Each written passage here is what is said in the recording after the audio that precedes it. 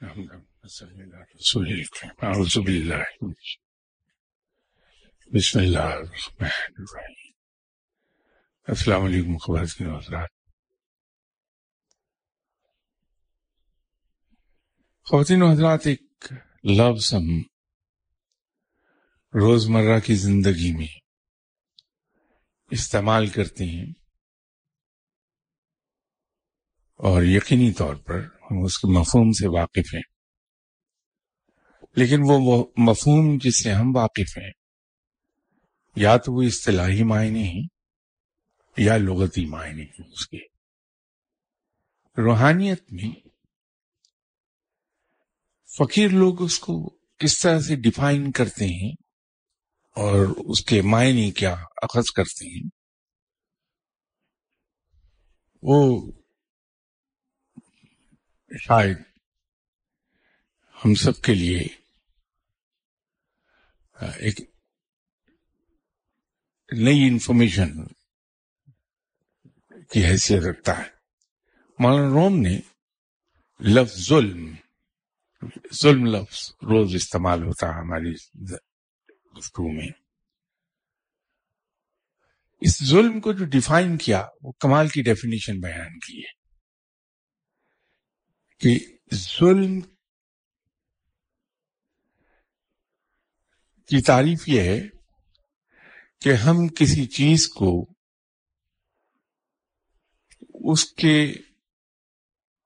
برموقع محل سے ہٹا دیں تو وہ ظلم ہوگا۔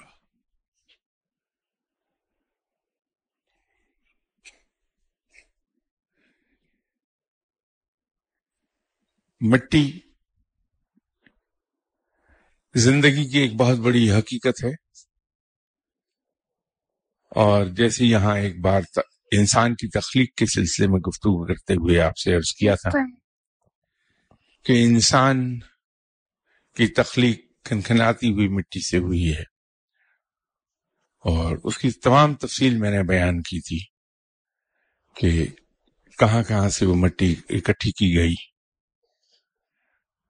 اس کو اکٹھا کرنے میں کتنا وقت لگا، پھر اس مٹی کو گوندا گیا، اس کو ڈو بنایا گیا، اس میں کتنا وقت لگا، پھر اسے خشک ہونے کے لیے رکھا، اس میں کتنا وقت لگا، اس تفصیل سے یہاں بات ہوئی تھی۔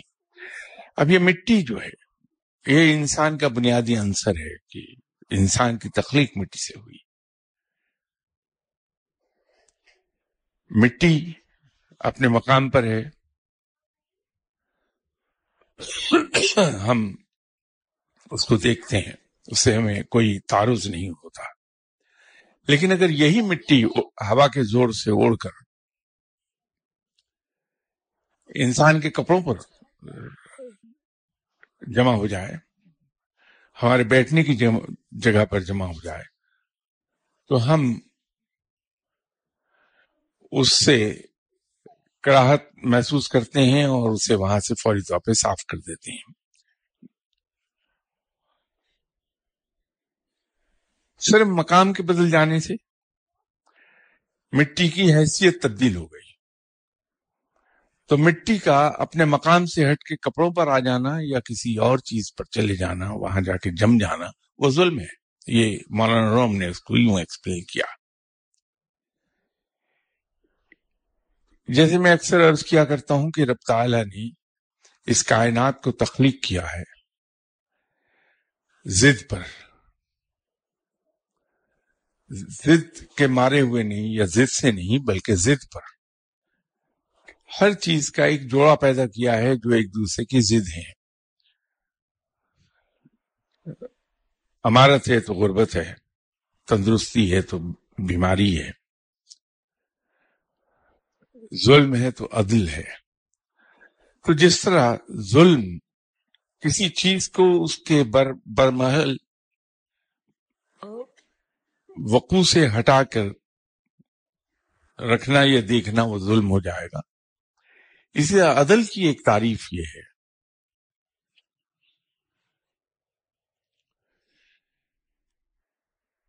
کہ جس شخص کو کسی بھی نعمت کا جتنا حق ہے وہ نعمت اس کے حق کے مطابق اسے دے دی جائے تو وہ عدل ہے، اور اسلام اسی پر زیادہ زور دیتا ہے۔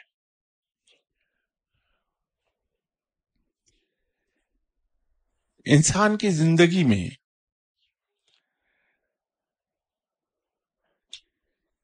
عدل کو اس لیے زیادہ اہمیت حاصل ہے، میں روحانی نقطہ نظر سے بات کر رہا ہوں، دنیاوی نہیں، کہ اگر انسان ہر چیز کو عدل سے تقسیم کرے تو تمام چیزیں بہت خوبصورتی سے چلتی رہتی ہیں، زندگی بڑی خوبصورت گزرتی ہے۔ ہر انسان کے اندر رب تعالیٰ نے کنسنٹریشن پاور کی ایک مقدار دی ہے۔ کنسنٹریشن، توجہ، یہ ایک مخصوص مقدار میں موجود ہے ہر شخص میں۔ وہ مقدار کے لحاظ سے ویریبل ہے کہ کسی میں زیادہ کسی میں کم، لیکن ہے سب میں۔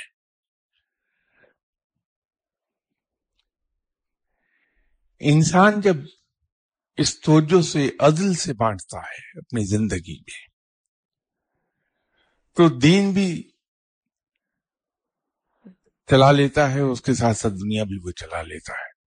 ایک توازن قائم ہو جاتا ہے کہ ایک دونوں ہاتھ میں، ایک ہاتھ میں دنیا، ایک میں دین، اور دونوں ہاتھ برابر رہتے ہیں اگر عدل سے اپنی توجہ کو وہ بانٹ سکے۔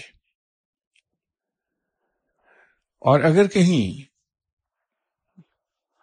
وہ اپنی ذات پر ظلم کرے اور توجہ بانٹنے میں عدل سے کام نہ لے تو زندگی توازن سے ہٹنے لگتی ہے۔ اور توجہ ایسی چیز ہے کہ ہم جس طرف زیادہ توجہ دے دیں گے وہ پہلو ہمارا زیادہ اجاگر ہونے لگے گا۔ بالکل اسی طرح کہ ہمارے گھر کے لان میں پھول بھی لگے ہوتے ہیں، بغیر پھول کے پودے بھی ہوتے ہیں، کیکٹس جیسا پودا بھی ہوتا ہے جس میں کانٹے ہی کانٹے ہیں، ہم اور گھاس بھی لگا ہے، درخت بھی ہیں پھلدار۔ ہم اگر اپنی توجہ پھلدار درختوں پر زیادہ مرکوز کر دیں تو چونکہ مقدار تو توجہ کی محدود ہے ہمارے پاس، تو پھلدار درخت تو پھلنے پھولنے لگیں گے، لیکن پھول اور گھاس اور دوسرے پودے اس طرح سے نہیں پھل پھول سکیں گے۔ اگر ہم پھولدار پودوں پر زیادہ توجہ دے دیں گے تو باقی چیزیں اگنور ہونے لگیں گی اور پھول والے پودے زیادہ پرورش پا جائیں گے۔ اسی طرح ہماری اپنی زندگی میں اگر تو ہم نے توجہ مرکوز کر دی اپنی روح پر کہ ہم اپنی روح کو پالیں تو روح ہماری پلنے لگے گی، اور لوگ یہ کہیں گے کہ یہ فقیر ہے، یہ درویش ہے، یہ ولی اللہ ہے، تو روحانیت میں ہمیں اضافہ ہو جائے گا۔ اگر ہماری تمام تر توجہ مرکوز ہو جائے ایک پوائنٹ پر، قرب الہی چاہیے، دیدار رب چاہیے، اللہ کی دوستی چاہیے، تو پھر لا محالہ ہماری توجہ ہمارے جسم سے دنیاوی کاموں سے ہٹ جائے گی اور ہم ادھر کو روانہ ہو جائیں گے۔ بہت سے لوگ ایسے آپ کو ملیں گے جو یہ کہتے ہیں کہ ہم اپنے مرشد کے پاس گئے، کسی کو مرشد مانا، انہوں نے ہم پہ توجہ ڈالی، شروع میں جو میں پڑھتا تھا اس میں مزہ بھی بہت آتا تھا، لطف بھی بہت آتا تھا، اور ترقی بھی بہت ہو رہی تھی۔ میں محسوس کرتا تھا کہ روحانیت کی راہ پر میں سرپٹ دوڑتا چلا جا رہا ہوں، مقامات طے کر رہا ہوں۔ لیکن کچھ عرصے سے وہ بات نہیں رہی. وہ مرشد کا فالٹ نہیں ہے، نہ اس کے پڑھنے میں کوئی کمی آئی ہے. پڑھ تو وہ پہلی توجہ سے ہی رہا ہے، لیکن ہو یہ کیا ہے کہ اس کی توجہ دن بھر کے ایک میجر حصے میں دنیاوی مال و زر کی طرف چلی گئی ہے. یوں سمجھیے کہ لان میں لگے ہوئے کیکٹس کے پودے پر چلی گئی ہے توجہ زیادہ. اب وہ کانٹے دار پودا پرورش پا رہا ہے اور پھلدار یا پھولدار پودے ان پر سے توجہ کے ہٹ گئی ہے تو وہ پھول دینا بند ہو گئے. وہ سارا توجہ کا کھیل ہے. اب مسئلہ یہ ہے کہ رب تعالیٰ نے دنیا میں اور مال دنیا میں کشش اتنی رکھی ہے کہ ہماری توجہ رہتی ہی ادھر ہے، اور اس کا نتیجہ یہ ہوتا ہے کہ جب رب کی طرف ہماری توجہ نہیں، ہم ہر وقت ادھر کو متوجہ نہیں رہتے تو ہمارا وہ پہلو کمزور ہونے لگتا ہے. تو اگر ہم یہ چاہتے ہیں کہ روحانیت میں ہم بہت آگے چلے جائیں تو دن بھر کام تو ہم اپنا کرتے رہیں، لیکن سوچتے رب کے بارے میں رہیں، سوچتے آپ صلی اللہ علیہ وسلم کے بارے میں رہیں، سوچتے ہم کلام الہی کے بارے میں رہیں. تو نتیجہ یہ ہوگا کہ ہم لاشعوری طور پر اس پر غور و فکر کرنے لگیں گے، اور جو ہی غور و فکر کے دروازے ہم پر کھلتے ہیں ہم اس راہ پر چل نکلتے ہیں. یہ جو دنیاوی مال و زر ہے، میں اس سے پہلے بھی یہاں شاید ایک یا دو اتوار پہلے میں آپ سے عرض کر رہا تھا کہ ہم رب تعالیٰ سے ہر وقت وہ چیز مانگتے ہیں جس کو وہ سب سے حقیر سمجھتا ہے. کہ دنیا اور مال دنیا اللہ کے نزدیک سب سے حقیر ترین چیز ہے، اور یہی وجہ ہے کہ ہم میں سے کوئی آدمی کتنی ہی ایفرٹ کیوں نہ کر لے، کوئی ایک لمحہ اور ایک گھڑی نہیں نکال پائے گا جب آپ صلی اللہ علیہ وسلم نے دنیا کی دعا رب سے مانگی ہو. تو ہم رب تعالیٰ سے سب سے حقیر چیز مانگتے رہتے ہیں.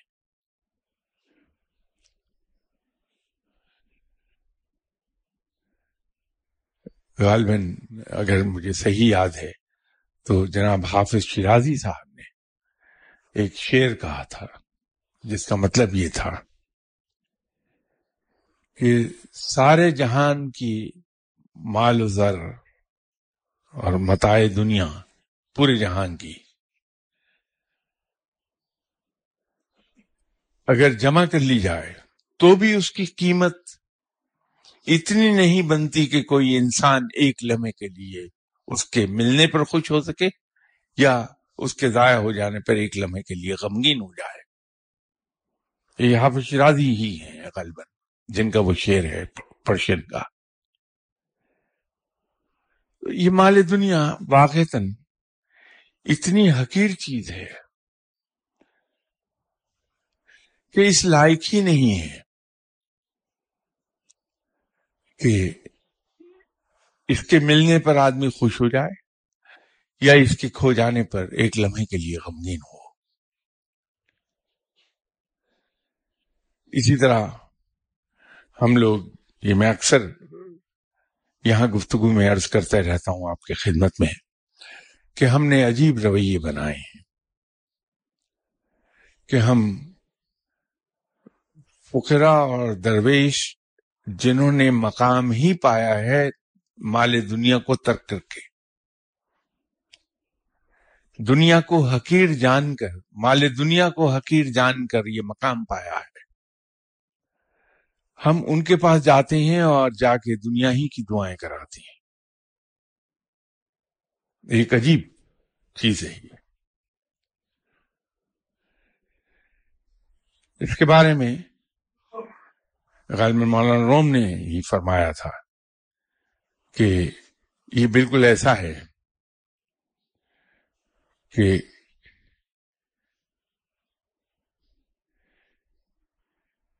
گدھے پر تو انسان کتابیں لاد دے اور مسیح پر گدھے کے پالاں جو اس کے اوپر وہ ڈالتے ہیں جس پہ سامان لوڈ کیا جاتا ہے اس کو پالاں کہتے ہیں. گھوڑے پر بھی جب ہم وہ ڈالتے ہیں تو پالاں ہی کہلاتا ہے. بلکہ ایک شعر تھا کسی کا پرشین میں، اس کا ایک ہی مصرع یاد ہے، وہ بھی اس لیے یاد رہ گیا کہ ایک زمانے میں جب چینی کی بہت قلت ہو گئی تھی تو ایک صاحب دفتر میں آئے تو ان سے میں نے غلطی کی پوچھنے کی کہ وہ ان کو مذاقن ہم چچا کہتے تھے، اس لیے کہ تھے تو ینگ لیکن شکل سے نظر آتے تھے کوئی 80 سال کے، تو ہم انہیں مذاقن چچا کہتے تھے. تو ہم نے کہا کہ چچا یامین کیا حال ہے آپ کے؟ تو انہوں نے فوراً ایک شعر پڑھ دیا کہ اسب تازی شدہ مجروح بوجھ پالاں. تو وہ یوں مجھے یاد رہ گیا کہ گھوڑے پر بھی پالاں ہی ہوتی ہے. تو حضرت عیسیٰ علیہ السلام کے اوپر وہ پالاں لوڈ کر دیا جائے. مال دنیا کو، متاع دنیا کو فقیر لوگ گدھے سے تشبیہ دیتے ہیں اور روح کو تشبیہ دیتے ہیں مسیح سے، حضرت عیسیٰ علیہ السلام سے.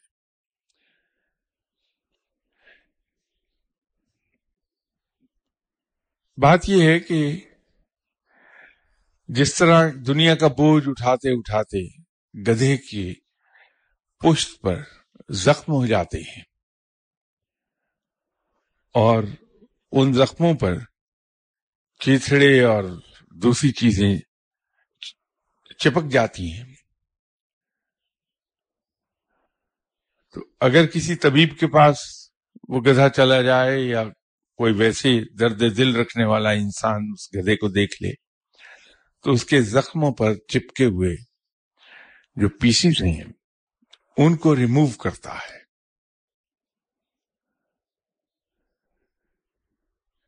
بعض کا اتنے سختی سے چمٹ گئے ہوتے ہیں کہ جب اس کو اتارا جاتا ہے تو گدھے کو شدت سے درد ہوتا ہے تو گدھا دلتی جھاڑ دیتا ہے. تو اسی طرح جو پیغمبر ہیں وہ آتے ہیں جب دنیا میں اور انسان کو سیدھی راہ دکھاتے ہیں تو ان کی مخالفت ہوتی ہے. نیکی کی راہ بتانے والے کی ہمیشہ مخالفت ہوتی ہے. فقیر لوگ، درویش لوگ، ان کے بارے میں یہ کہا جاتا ہے کہ ان کے مخالفین کی تعداد دوستوں سے کہیں زیادہ ہوتی ہے. تو روحانیت میں ایک اندازہ یہ ہے کہ فقیر کے دوستوں کی تعداد 1/3 ہوتی ہے اور مخالفین کی تعداد 2/3 ہوتی ہے، اس لیے کہ وہ حق اور نیکی کی بات کرتے ہیں، مخالفت بہت ہوتی ہے. تو پیغمبر جب آتے ہیں خلق خدا کو وہ نیکی کی راہ دکھاتے ہیں، راہ حق دکھاتے ہیں، تو ان کی مخالفت بہت ہوتی ہے. اور جتنا زیادہ کسی قوم نے اپنے اوپر ظلم کیا ہوتا ہے، جب پیغمبر ان کو احساس دلاتے ہیں کہ تم اپنی ذات پر ظلم کرتے رہے ہو اپنے ہاتھوں سے، اصل راہ یہ ہے، تو وہ ان کو اذیتیں بھی دیتے ہیں، حتیٰ کہ آبائی شہر انہیں چھوڑ کر چلے جانا پڑتا ہے. تو یہ بالکل وہ مثال ہے اس کی. اگر ہم یہ چاہتے ہیں جیسے کہ آپ سبھی اصحاب کے دل میں یہ خواہش رہتی ہے کہ ہم روحانیت کے اعلیٰ ترین مقام پر پہنچ جائیں، تو ایک تو ہمیں اس کے پیچھے جو انڈر لائنگ پرپز ہوتا ہے ہمارا، جو سب کانشیس میں دبی ہوئی چیز ہوتی ہے، اس کو پہلے دل سے نکال دینا چاہیے کہ جب میں فقیر ہو جاؤں گا، یہ آپ تو نیک لوگ ہیں، میں اپنی بات کر رہا ہوں کہ میرے دل میں یہی رہتا ہے کہ اگر میں کہیں ولی اللہ بن جاؤں تو میں کشف کے ذریعے زمین میں چھپے ہوئے خزانے دیکھ لوں گا، وہ نکال لوں گا، امیر ہو جاؤں گا. ریس کے گھوڑوں کے نمبر دیکھ لوں گا کشف میں، میں دعا کروں گا فوراً قبول ہو جائے گی، تو میرے لیے زندگی بڑی آسان ہو جائے گی۔ فکر لاشعور میں جو میری چھپی ہے وہ دنیاوی زندگی ہی کی ہے۔ میری زندگی بڑی کمفرٹیبل ہو جائے گی اگر میں ولی اللہ ہو جاؤں، تو دعا کر کر کے میں اپنے سارے کام سیدھے کر لوں گا۔ میری اولاد کی زندگی، یا اولاد کو جو آزمائش کہا گیا ہے وہ اسی وجہ سے کہا گیا ہے کہ انسان اولاد کی محبت میں صراط مستقیم کی بصیرت کھو دیتا ہے۔ وہاں کوئی اصول، کوئی قاعدہ نہیں رہ جاتا کہ محبت اتنی شدت سے آڑے آتی ہے کہ ہم راہ سے ہٹ جاتے ہیں۔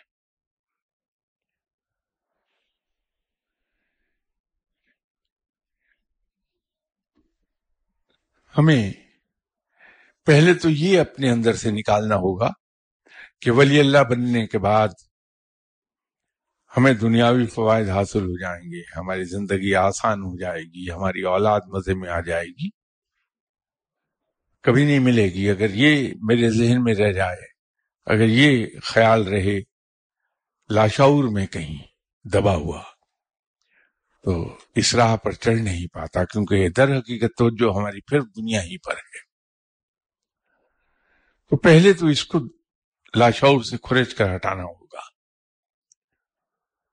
اور پھر ہمیں ہر وقت رب اور اس کے رسول صلی اللہ علیہ وسلم کے بارے میں سوچنا ہوگا تاکہ ہماری توجہ ادھر کو مرکوز رہے۔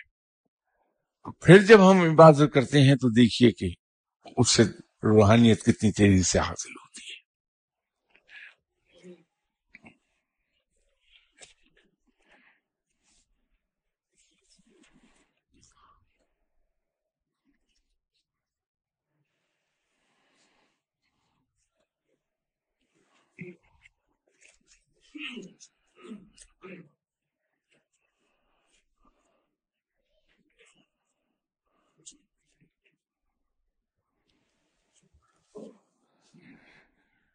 ایک سوال ہے کہ ایک مرید اپنے مرشد سے بہت محبت اور عقیدت رکھتا ہو، مرشد سے محبت اپنی جگہ برقرار رہے، لیکن اچانک اسے کسی اویسی یا بزرگ وصال شدہ سے بھی لگاؤ محسوس ہونے لگے، تو اس کی کیا وجہ ہے؟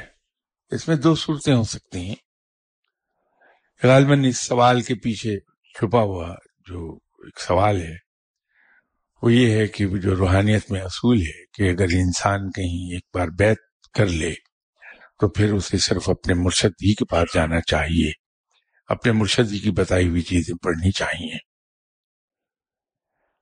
یہ جو لگاؤ محسوس ہونے لگتا ہے کسی گزرے ہوئے شخص کے ساتھ، اس کی تین وجوہات ہیں۔ ایک تو ان صاحب کی توجہ انسان پر پڑنے لگے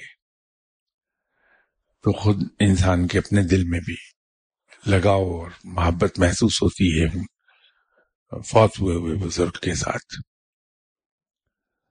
دوسری وجہ یہ ہو سکتی ہے کہ ملٹی چینل فیض بھی ملے ہیں، جیسے جناب حضرت بایزید بستامی رحمۃ اللہ علیہ، کہ آپ نے بہت سے اساتذہ سے فیض حاصل کیا، مرشد ایک تھے لیکن اکتساب فیض 105 اساتذہ سے کیا ہے،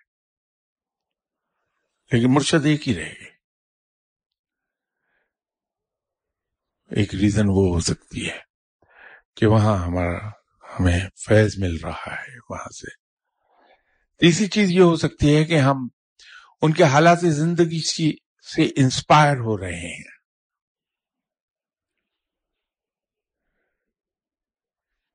تو یہ تین وجوہات ہیں، لیکن اس میں الارم کی کوئی بات نہیں ہے۔ اب مرشد تو مرشد ہی رہے گا، لیکن اگر اساتذہ اس کے ایک سے زیادہ ہو جائیں، وہاں سے فیض حاصل ہو، تو اس میں کوئی حرج نہیں ہے۔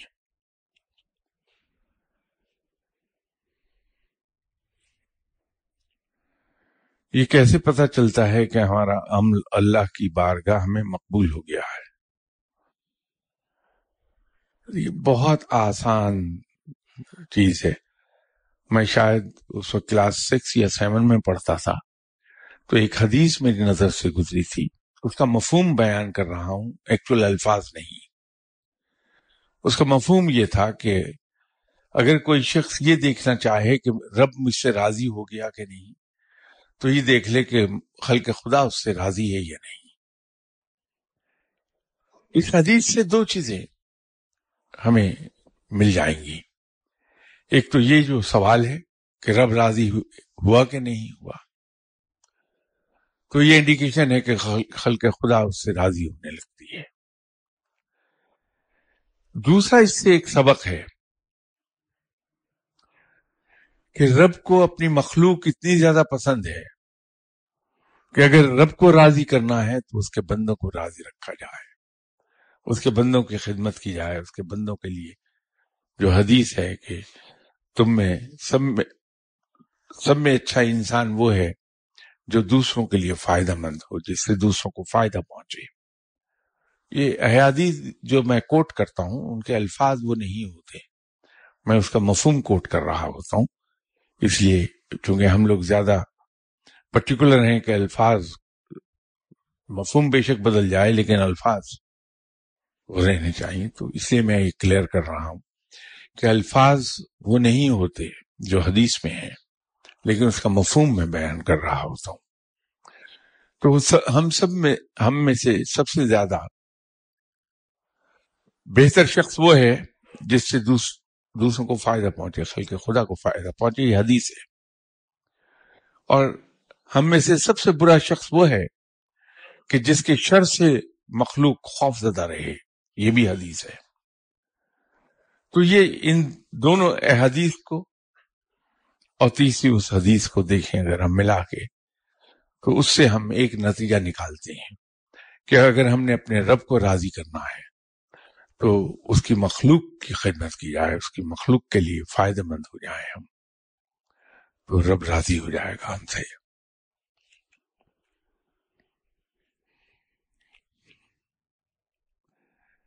یہ اگلا سوال ہے، توبہ کی قبولیت کی کیا نشانی ہے؟ اب شاید یہ سوال پوچھنے کے لیے میں مناسب آدمی نہیں،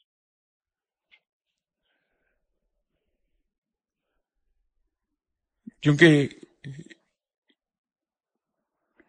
ایک توبہ کی قبولیت اور اسی طرح اور بہت سی کئی ایک چیزیں، اس کے اندر میں علم کے پیچھے نہیں جاتا، بلکہ میں چونکہ بنیادی طور پر جاہل آدمی ہوں تو میرا رب پر یقین اور ایمان اور عقیدہ بھی جاہلانہ ہے کہ آنکھیں بند کر کے اپنے رب پر یقین اور ایمان رکھتا ہوں میں. تو میں نے اپنے رب کو جیسا پایا ہے وہ تو یہ ہے کہ وہ بڑا مہربان، بہت ہی رحم کرنے والا، بڑا رحیم و کریم، بڑا غفور و رحیم. اس کو بہت مہربان پایا میں نے.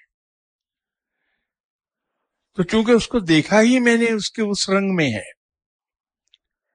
کہ اس سے زیادہ کسی کو میں نے مہربان پایا ہی نہیں، اس سے زیادہ غفور و رحیم کسی کو نہیں پایا، اس سے زیادہ رحیم و کریم کسی کو نہیں پایا، اس سے زیادہ بڑا رحمان کسی کو نہیں پایا. تو میں اپنے رب کے بارے میں گمان یہ کرتا ہوں کہ وہ اس سے اگر میں ایک بار معافی مانگوں گا تو وہ پیشتر اس کے کہ میرا جملہ بھی ختم ہو، وہ مجھے معاف فرما دے گا، کیونکہ رحیم و کریم ہی اتنا ہے، وہ غفور و رحیم ہی اتنا ہے. تو جب توبہ کروں گا تو میں تو اس یقین کے ساتھ کروں گا کہ میرا رب اس انتظار میں ہے کہ میرا بندہ مجھ سے معافی مانگے تو صحیح ایک بار، اپنے گناہوں سے توبہ تو کرے ایک بار، تو میں اس کو معاف بھی کر دوں اور اس کی توبہ بھی قبول کر لوں. کیونکہ توبہ کے اپنے مراحل ہیں، مدارج ہیں. جب تک کہ میں پچھلے گناہوں پر شرمندہ نہیں ہوتا، اپنی غلطیوں اور کوتاہیوں پر میں شرمندہ نہیں ہوتا، میں اس وقت تک معافی نہیں مانگ سکتا. تو پہلی بات تو یہ ہے کہ مجھے یہ احساس تو ہو کہ میں نے گناہ کیے، میں نے غلطی کی، میں نے کوتاہی کی. اس لیے بزرگ یہ کہتے ہیں کہ کسی کو اگر اپنی غلطی کا احساس ہو جائے تو سمجھ لیجیے کہ اس نے آدھا معاملہ درست کر لیا. احساس تو ہو پہلے کہ میں غلطی کر رہا ہوں، میں گناہ کر رہا ہوں، کوتاہی کر رہا ہوں، مجھ سے خطا ہو گئی. تو جب وہ احساس ہو جائے تو میں اس پر پشیمان ہوں گا، شرمندہ ہوں گا.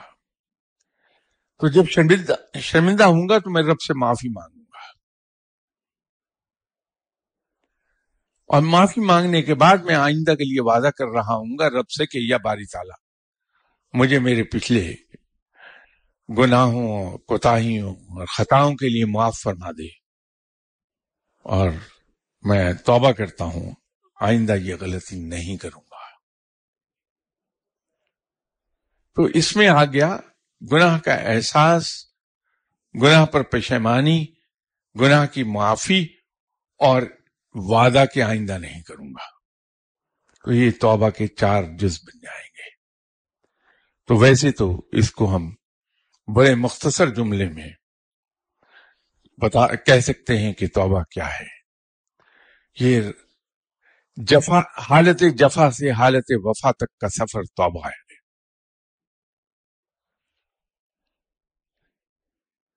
تو ہم جب توبہ کر لیتے ہیں تو جفا سے وفا میں داخل ہو جاتے ہیں. رب تعالیٰ پر یہ اس کا اپنا فرمان بھی ہے کہ مجھ سے اچھے گمان رکھو، میں اچھا ہی کروں گا. تو اپنے رب کے بارے میں یہ گمان رکھیے کہ وہ بڑا مہربان ہے، بڑا رحیم و کریم ہے، بڑا غفور الرحیم ہے. وہ اس سے بڑا معاف کرنے والا کوئی نہیں ہے. تو جب یہ ایمان آ گیا تو شک میں آتا ہی نہیں کہ میں نے توبہ کی تو قبول ہوئی یا نہیں ہوئی. فوراً ہی یہ خیال آتا ہے کہ میرا رب تو اتنا عظیم ترین ہے، اتنے بڑے ظرف کا مالک ہے کہ اس جیسا کوئی نہیں ہے. تو اس کے ظرف سے، اس کی اعلیٰ ظرفی سے یہ پختہ یقین ہے کہ جب میں اس سے معافی مانگوں گا، توبہ کروں گا سچے دل سے، تو چونکہ وہ دلوں کے حال جانتا ہے تو میری توبہ قبول فرما لے گا. میں نے یہ بات شروع کرنے سے پہلے عرض کیا تھا کہ میں درست آدمی نہیں ہوں یہ سوال پوچھنے کے لیے، کیونکہ میں اس میں علم کو دخل نہیں دینے دیتا. اس میں اپنے جذبے ہی پر کاؤنٹ کرتا ہوں.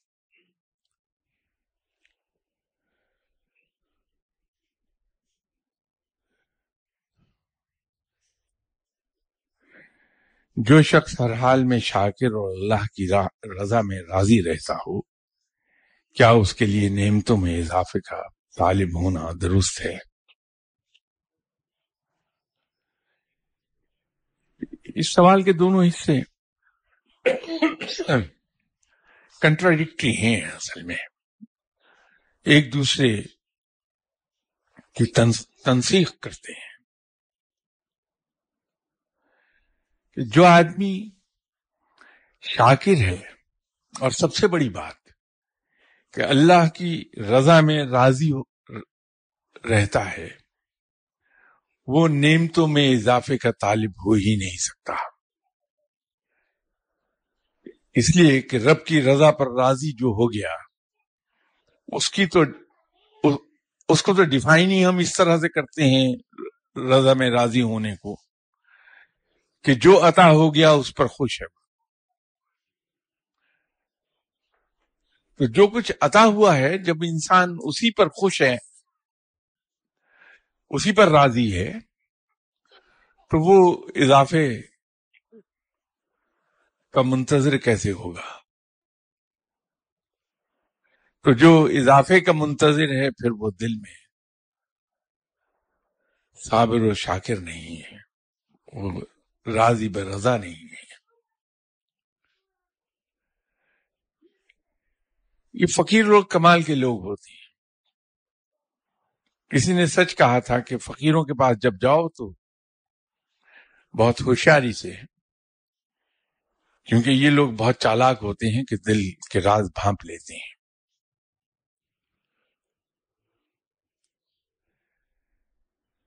جناب بابا فرید گنج شکر رحمۃ اللہ علیہ، آپ نے فرمایا کہ جو جمع کرتا ہے وہ فقیر نہیں حریص ہے. کیونکہ جب انسان جمع کرنے لگتا ہے مال دنیا تو حرص میں مبتلا ہوتا ہے، اور حرص دشمن ہے شکر کی، صبر کی، اور راضی برضا رہنے کی. یہ حرص ہمیں رہنے ہی نہیں دیتی، نہ حالت شکر میں، نہ صبر میں، اور نہ رضا میں.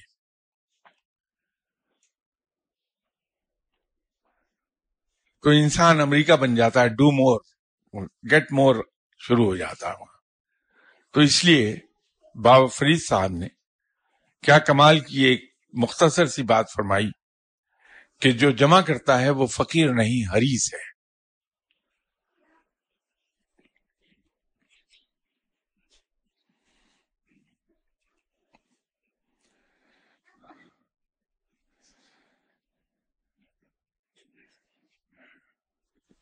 نیکسٹ کوشچن انہوں نے پوچھا ہے کہ تصوف کے کچھ سلاسل میں باقاعدہ بیت اور مخصوص اوراد و وظائف مقرر ہیں، جبکہ کچھ سلاسل میں ہاتھ پر ہاتھ رکھ کر نہ تو بیت کی جاتی ہے نہ کوئی مخصوص ورد دیا جاتا ہے.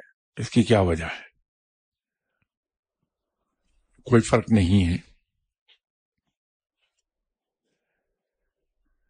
اس میں صرف ہمیں ایک چیز دیکھ لینی چاہیے کہ ایک تو نیت ہے اور دوسرے ظاہری اطوار ہیں.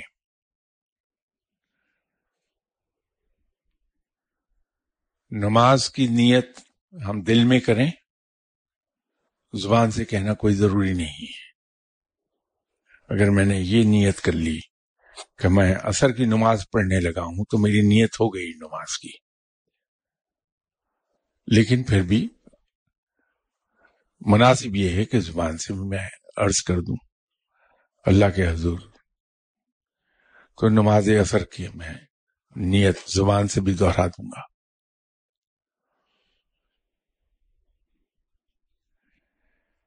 اب اگر کوئی بیعت کر رہا ہے یا بیعت لے رہا ہے تو معاملہ نیت کا اور دل کا ہے سارا.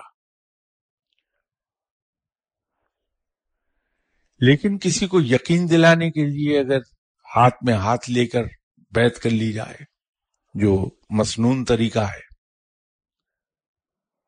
تو دوسرے آدمی کی تسلی ہو جاتی ہے.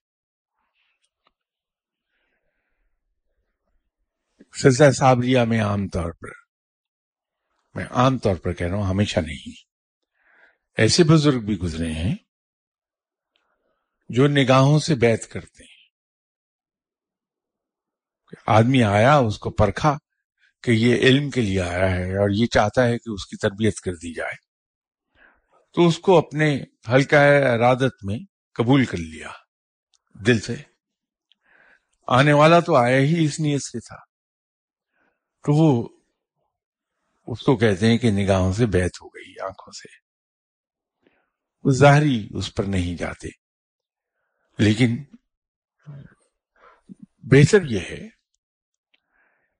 کہ اس طریقے سے بیعت کر لی جائے ہاتھ میں ہاتھ دے کے، تاکہ دوسرے کی تسلی ہو جائے.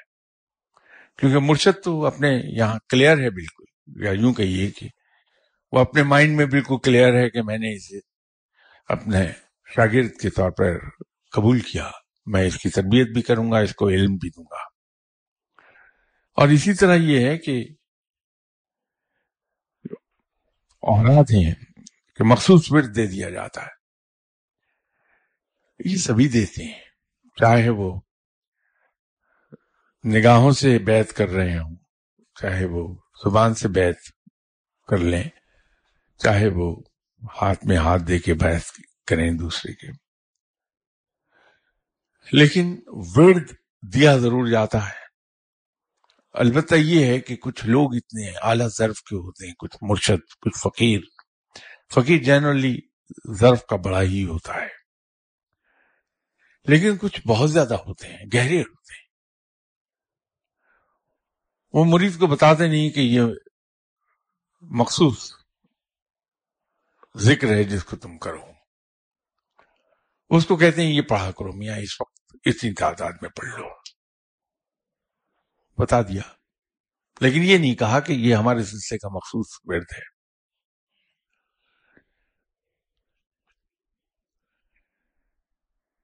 ایک ورد مجھے عطا ہوا کہیں سے. کچھ چیزیں ہیں ان کو آدمی پوری طرح کھول کر بیان نہیں کر پاتا.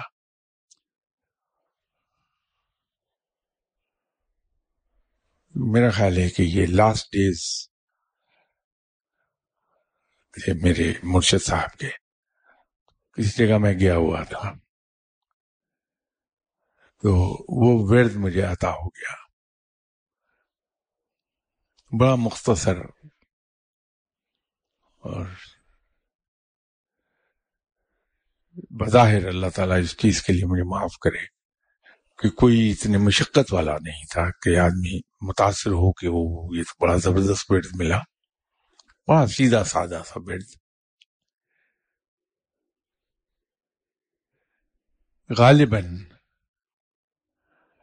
18 سال تک مجھے یہ نہیں پتا چل پایا کہ یہ ورد کس سلسلے کا ہے، کیونکہ وہ کہیں مجھے کتاب میں ملتا نہیں تھا. بتیری تگودو کی بہت تلاش میں رہا کہ یہ جو ورد دیا گیا ہے یہ کس سلسلے سے اس کا تعلق ہے.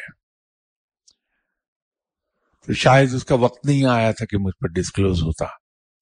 کوئی 18 سال کے بعد سڈنلی ایک دن میرے اوپر کھل گئی وہ بات کہ یہ تو سلسلہ جنیدیہ کا ورد ہے جو عطا ہوا. اب وہ 18 سال میں اسی تجسس میں لگا رہا کہ پتہ تو چلے کہ کس سلسلے سے تعلق رکھتا ہے یہ ورد. تو پتہ چلا کہ تو جناب حضرت جنید بغدادی رحمۃ اللہ علیہ ورد فرماتے تھے. ایک ورد کہیں اور سے عطا ہوا، وہ آج تک نہیں پتہ چلا کہ یہ ورد ہے کیا. پڑھ رہا ہوں اور اس بات کو میرا خیال ہے شاید 35 سال گزر گئے ہیں، اس میں ناغہ نہیں آنے دیا. پڑھتا ہوں لیکن یہ نہیں پتہ چلا ہے کہاں کا. عطا ہو گیا، اور عطا بھی ان سے ہوا جن کے انتقال کو شاید 700 سال گزر گئے ہیں. انہیں کہا یہ پڑھا کرو میاں، جاؤ. 35 سال سے پڑھ رہا ہوں لیکن پتہ نہیں ہے کہ کس سلسلے کا ہے. تو ورد تو عطا ہو جاتا ہے، لیکن بعض کا بتاتے نہیں کہ وہ اتنے اعلیٰ ظرف گہرے لوگ ہوتے ہیں، بتاتے نہیں کہ کیا ہے.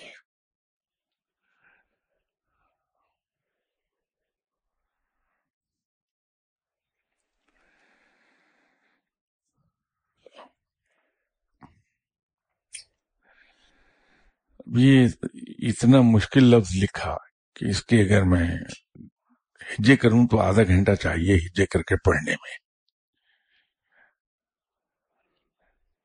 جب کہیں 2-4 صدیاں پہلے میں نوجوان تھا تو کسی جگہ پڑھا تھا شیکسپیئر کا ایک قول کہ دنیا کا سب سے مشکل ترین کام سلیس زبان لکھنا ہے اور بولنا ہے. تو جو وقت گزرا پتہ چلا کہ شیکسپیئر نے بڑی صحیح بات کہی تھی کہ جب انسان بول رہا ہوتا ہے تو سلیس زبان میں گفتگو کرنا دنیا کا سب سے مشکل ترین کام ہے. 96 میں ایک چینل ہوتا تھا STN، اس پر ایک پروگرام میرا آ رہا تھا ایسا کیوں. تو جناب اشفاق احمد صاحب، اللہ تعالیٰ ان کے درجات بلند فرمائے، ملے. تو کمال کی ایک بات انہوں نے کہی، جو دانشور ہے وہ دانشور ہی ہوتا ہے، تو کہنے لگے کہ یار سرفراز، یار جنی آسان زبان تو بولنا ہے میں نہیں بول سکتا. یہ ان کا کہنے کا انداز تھا. انہوں نے کہا اشفاق صاحب تو قادر تھے اس بات پر کہ جیسی زبان چاہے استعمال کر لیں، سلیس، مشکل ترین. وہ بندہ ایک عہد تھا اپنی ذات کے اندر. اللہ تعالیٰ انہیں اعلیٰ ترین جنت کے درجے سے نوازے. لیکن اپریسیشن کا ان کا ایک یہ انداز تھا کہ انہوں نے یہ بات کہہ دی. وہ میری بیوقوفی ہوتی اگر میں اس کو ان الفاظ میں ہی سمجھ جاتا. تو یہ لکھنا، آسان زبان لکھنا بھی بڑا مشکل کام ہے. اب میں یہ سوچ رہا ہوں کہ میں اس کو کیسے پڑھوں گا جو انہوں نے لکھ دیا کہ کیا تقرب الہی اور تقرب رسول صلی اللہ علیہ وسلم کے لیے وظائف کا روشن ہونا ضروری ہے.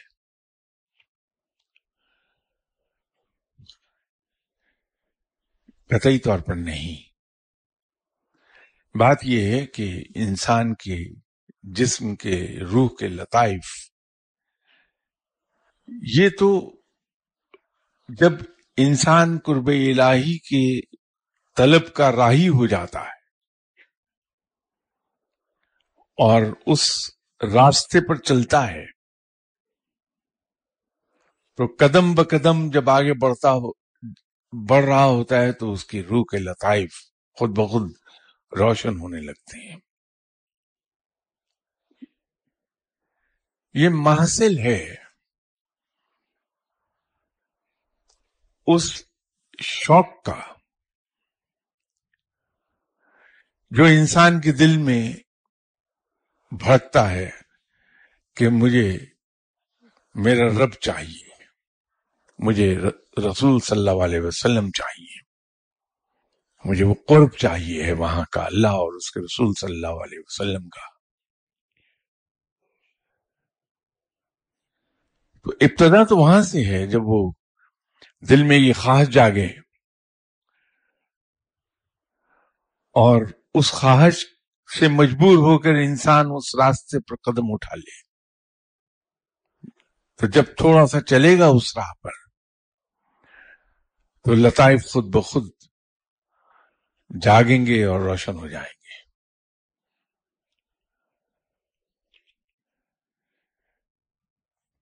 انشاءاللہ تعالی نیکسٹ سنڈے بشرط زندگی آپ سے ملاقات ہوتی ہے. اس وقت تک کے لیے اللہ حافظ. السلام علیکم.